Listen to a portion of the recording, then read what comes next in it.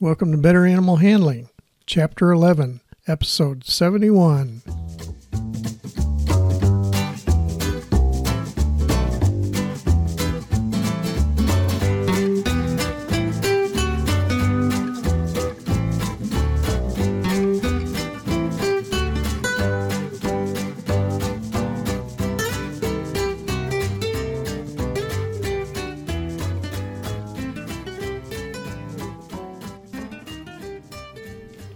From the center of Missouri, USA, I'm C.B. Chastain, your guide to better animal handling, and Abby, my cattle dog and safety inspector co-host. Say hi, Abby. Our goals are to improve your knowledge of why domestic animals from Chihuahuas to Clydesdales act as they do and how to better handle them safely and humanely. Today's episode is on horse handler safety. Our topics for this week are leadership with horses, effects of the environment, mental health of horses, body language of horses, and respecting personal space.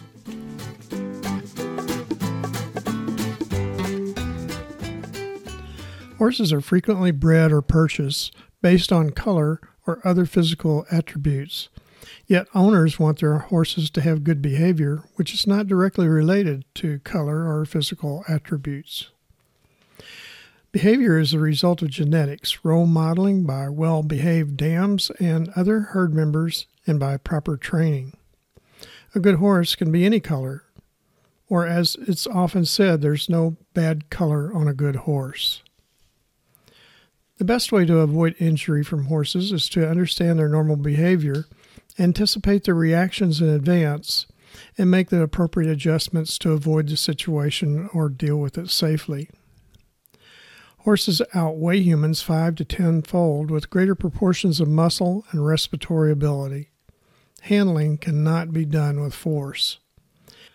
Injury to themselves or to humans can be great due to the body size, strength, and speed of movement of horses. They can frequently find a reason to attempt to flee, but their handlers may not see, hear, or smell it. Horses that are the most likely to injure a handler are stallions, nursing mares, or sick or injured horses. Most injuries to people from horses are not from horse aggression. They're from inherent dangers of being around horses, incompetence, or negligence. Inherent dangers include the unpredictable nature of horses, that is, their tendency to suddenly frighten or spook. An inherent danger is getting in the way of a horse trying to escape a perceived danger. Horses are prey animals with a primary defense of fleeing or flight. Aggression is usually reserved for foal protection, herd control, and stallion mating rights. Incompetence results in injuries to handlers who assume or claim to have a higher level of skill than the handler actually has. Forms of negligence are providing or using defective tack or other handling equipment, failure to assess surface or ground conditions that can cause a horse to fall, and a failure to warn others of known dangers with a particular horse. Abby says, if you're incompetent at being negligent, does that mean that you're qualified? Abby, that one made me dizzy.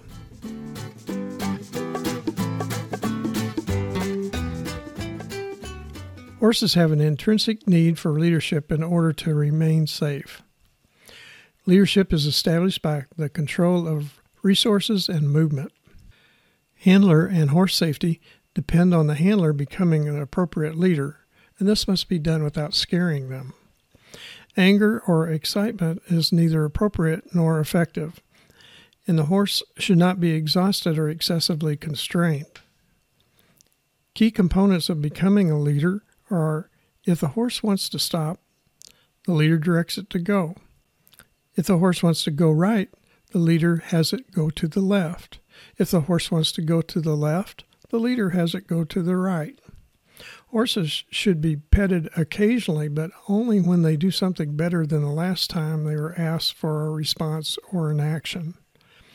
Petting should be reserved for establishing or maintaining leadership, although petting can be appropriate for simple acts, such as the horse standing still when approached in a pasture.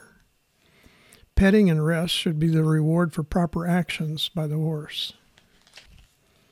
The use of food as a reward is unreliable and inappropriate for training horses that are ridden or to perform other work in variable environments, and can destroy the respect for a handler's personal space. Food has been used successfully by some trainers to teach horses to perform tricks in controlled environments. The goal for a proper relationship with a horse is for it to become the handler's working partner, not a pet. The working partnership is not equal. The handler must be the senior partner, the leader. Good partnerships require mutual trust. Some horse handlers can manage horses without getting their trust, but the horse will remain untrustworthy and potentially dangerous, especially to other handlers. Expressions of attempted dominance aggression by a horse is pinning ears, dropping their head, swishing the tail, and hunching the back. If the handler does not correct the behavior with appropriate timing and metered reaction, the horse will assume it's achieved a higher social rank than the handler. Abby says that's why she handles horses so well. She floats like a butterfly and stings like a bee. Well, I guess that's a well-timed meter approach. But I think that's intended primarily for the boxing ring.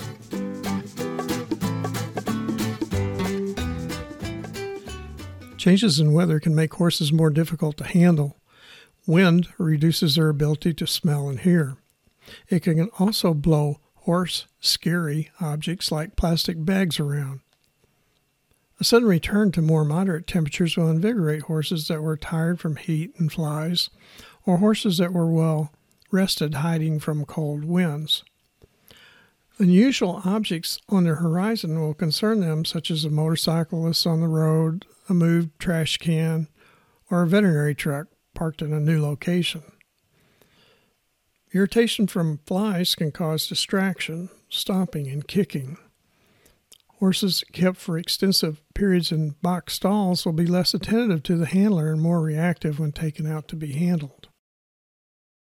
And a misbehaving horse will agitate others in the vicinity. Horses are happier and easier to handle if they can move readily. They were designed for continual movement, including while eating. They want to see distances, eat at will, and be with their herd mates, who will in turn reteach them social humility and the importance of personal space on a daily basis. Providing time at pasture with other horses improves a horse's ability to be handled by humans. When horses are kept in pastures or pens, their shoes, especially their hind shoes, should be removed to prevent serious injury from disciplinary kicks that would not otherwise be harmful from dominant horses. Horses that are not allowed daily opportunities to socialize with other horses, to run, roll, and graze, develop psychological and mental problems. Excessive confinement prevents normal muscular activity, venous and lymphatic circulation, and health and nutrition of joints. Stiffness, leg swelling, and lameness will result. Excessive confinement can also cause or aggravate stereotypic behaviors such as cribbing, weaving, and stall walking. For the best response from horses, a handler must possess confidence, firmness, patience, and kindness. Horses learn good habits quickly from pressure followed by properly timed release and being free enough to make a mistake and given appropriate correction within 3 seconds. After 3 seconds, the horse will not be able to make a connection between the action and the correction. Horses should be expected to maintain good manners. They should stand still and pay attention to the handler when they're being handled. They should show no attempt at dominance over the handler, such as nipping, shoving, or walking on the handler.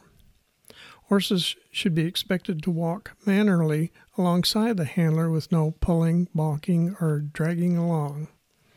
They must respect the handler's personal space, that is to stay at arm's length away from the handler unless invited closer.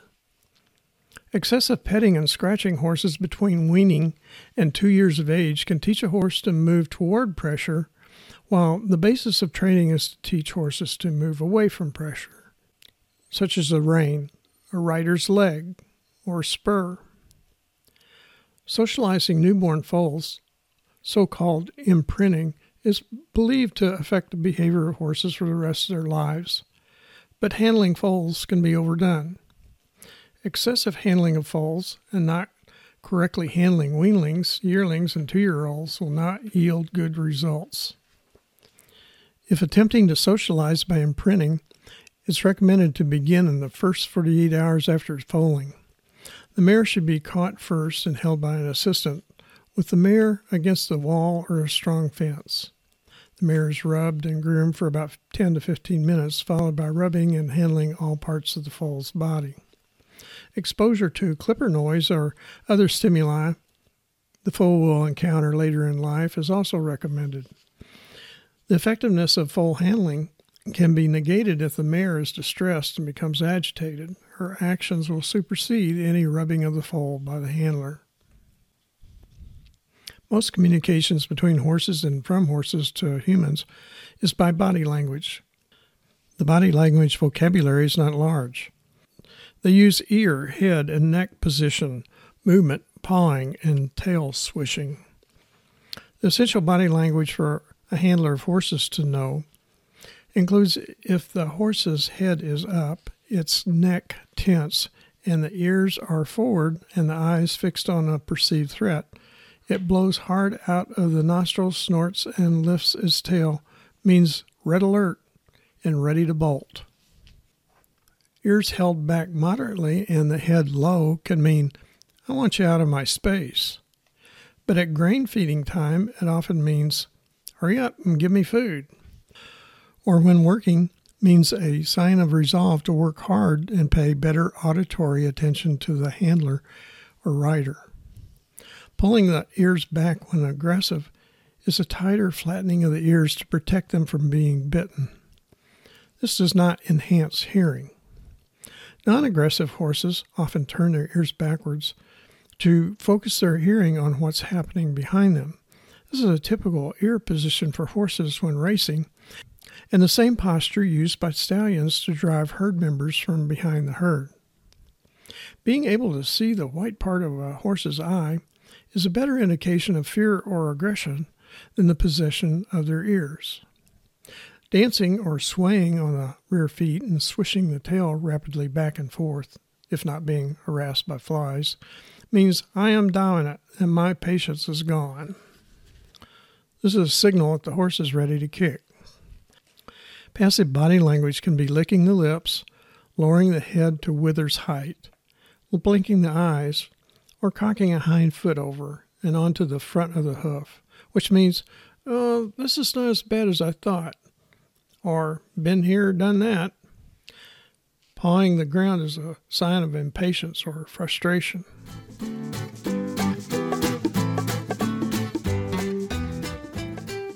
Horses must be required to respect human personal space, an approximate 3-foot radius around a handler, unless invited closer.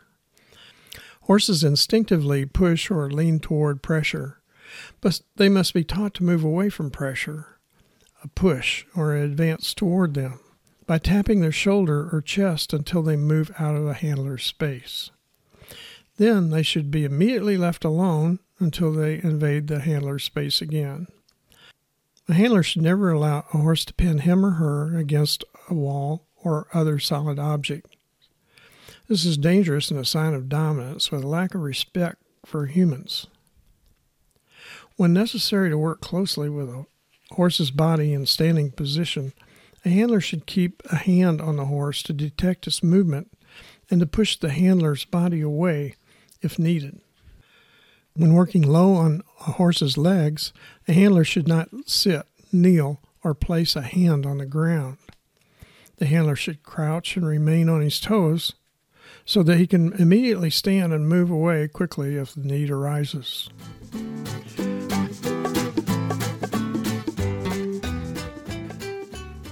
Now, let's recap the key points to remember from today's episode.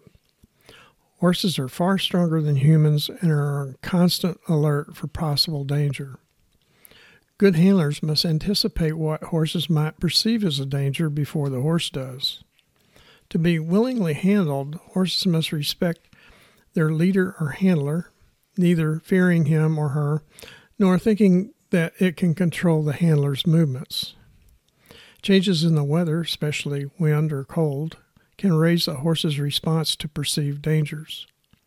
Grazing at pasture, being with herd mates, and moving at will have a calming effect on a horse's attitude. To be safe around, horses must be taught to be respectful of human personal space. Abby says it's time to wrap up this episode. More information on animal handling is available in my book, Animal Handling and Physical Restraint, published by CRC Press. It's also available on Amazon and from many other fine book supply sources. Additional information is available at betteranimalhandling.com. Don't forget, serious injury or death can result from handling and restraining some animals. Safe and effective handling and restraint requires experience and continual practice. Acquisition of the needed skills should be under supervision of an experienced animal handler. Thanks for listening. Epi and I hope you'll come back next week when we'll talk about bad manners in horses. Hey, Abby, are you anxious to help me out again next week?